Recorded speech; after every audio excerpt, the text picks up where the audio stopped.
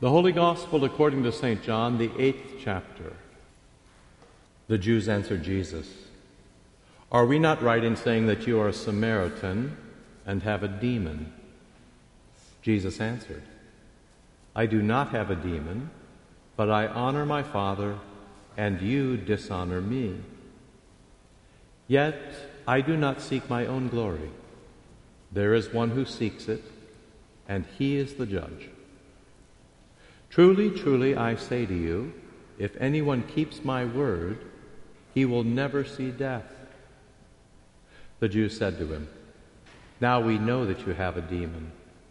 Abraham died, as did the prophets. Yet you say, if anyone keeps my word, he will never taste death. Are you greater than our father Abraham, who died? And the prophets died. Who do you make yourself out to be?" Jesus answered, "If I glorify myself, my glory is nothing. It is my Father who glorifies me, of whom you say, 'He is our God.' But you have not known him. I know him. If I were to say that I do not know him, I would be a liar like you. But I do know him, and I keep his word. Your father Abraham rejoiced that he would see my day. He saw it and was glad." So the Jews said to him, "You are not yet 50 years old, and have you seen Abraham?" Jesus said to them, "Truly, truly, I say to you, before Abraham was, I am." So they picked up stones to throw at him, but Jesus hid himself and went out of the temple. This is the gospel of the Lord. In the holy name of Jesus, amen. So this is a rookie mistake. If you think a man has a demon, then you do not start by throwing stones. Instead, you stop and give him a checkup. You go to the doctor and get him a full-blast physical. You go to the psychiatrist and get him a complete mental examination. You try to rule out every organic and psychological disorder. And then you do it again. Because when it comes to demons, nothing is done off the cuff. Big questions demand big care. Which brings us to Trinity Sunday. There are no bigger questions than the ones we face this evening.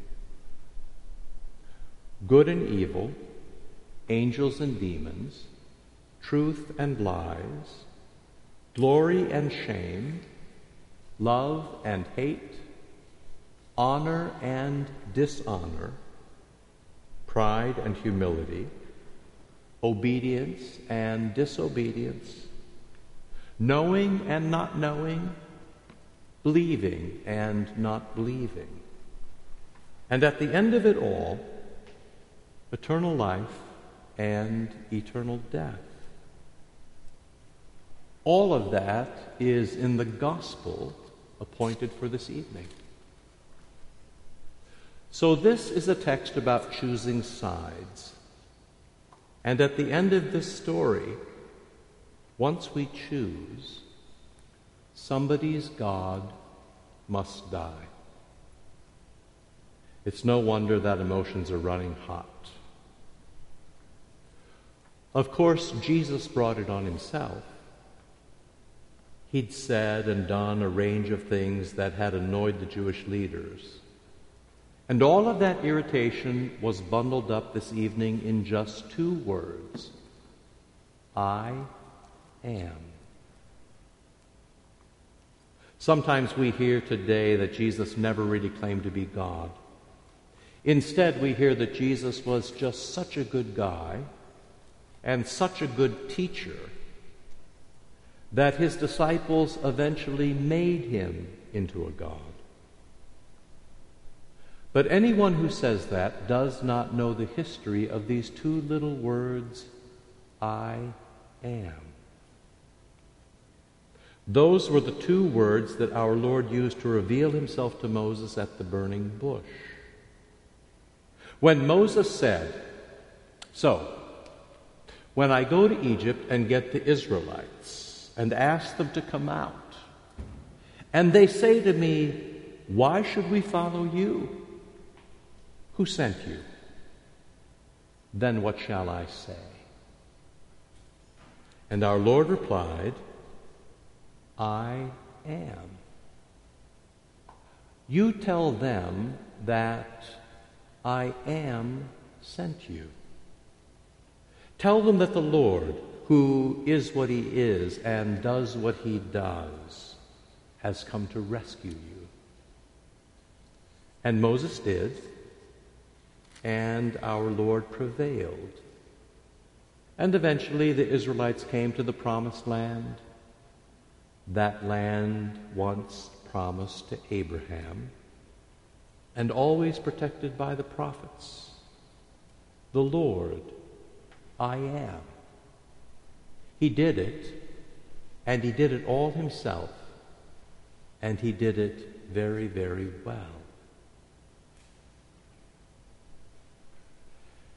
There are only two sides to this story: the human side and the divine side. Our side and God's side. So when Jesus says, "Listen, this is the truest thing that you will ever hear. Before Abraham was, I am." Jesus is putting himself on the divine side of this story. Jesus is claiming to be God. And these Jewish leaders, they certainly get the point. That's the reason they pick up stones. And our world gets the point too. That's the reason our world picks up stones.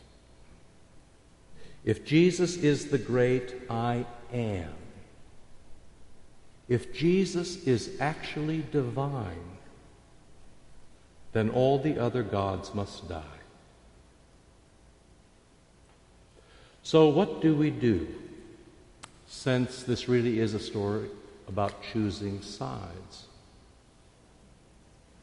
You all should take the no stones side, because Jesus always gets the best of the stones, not just tonight, but especially on Easter, when the stone rolls back to let us see what our Lord has done to rescue us.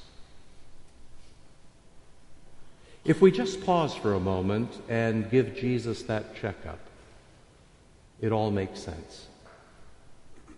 On the cross, Jesus was thoroughly examined.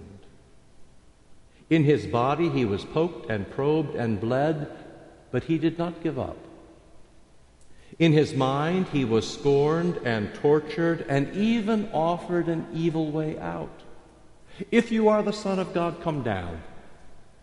You saved others. Now save yourself." But in his mind, he did not break. And in his soul, Jesus stayed and died on his heavenly Father's terms. "Father, into your hands I commit my spirit." So the cross was a test that ruled out every organic and psychological and spiritual disorder. And more, Jesus had no demon. Instead, it is just as Peter says in our epistle for tonight.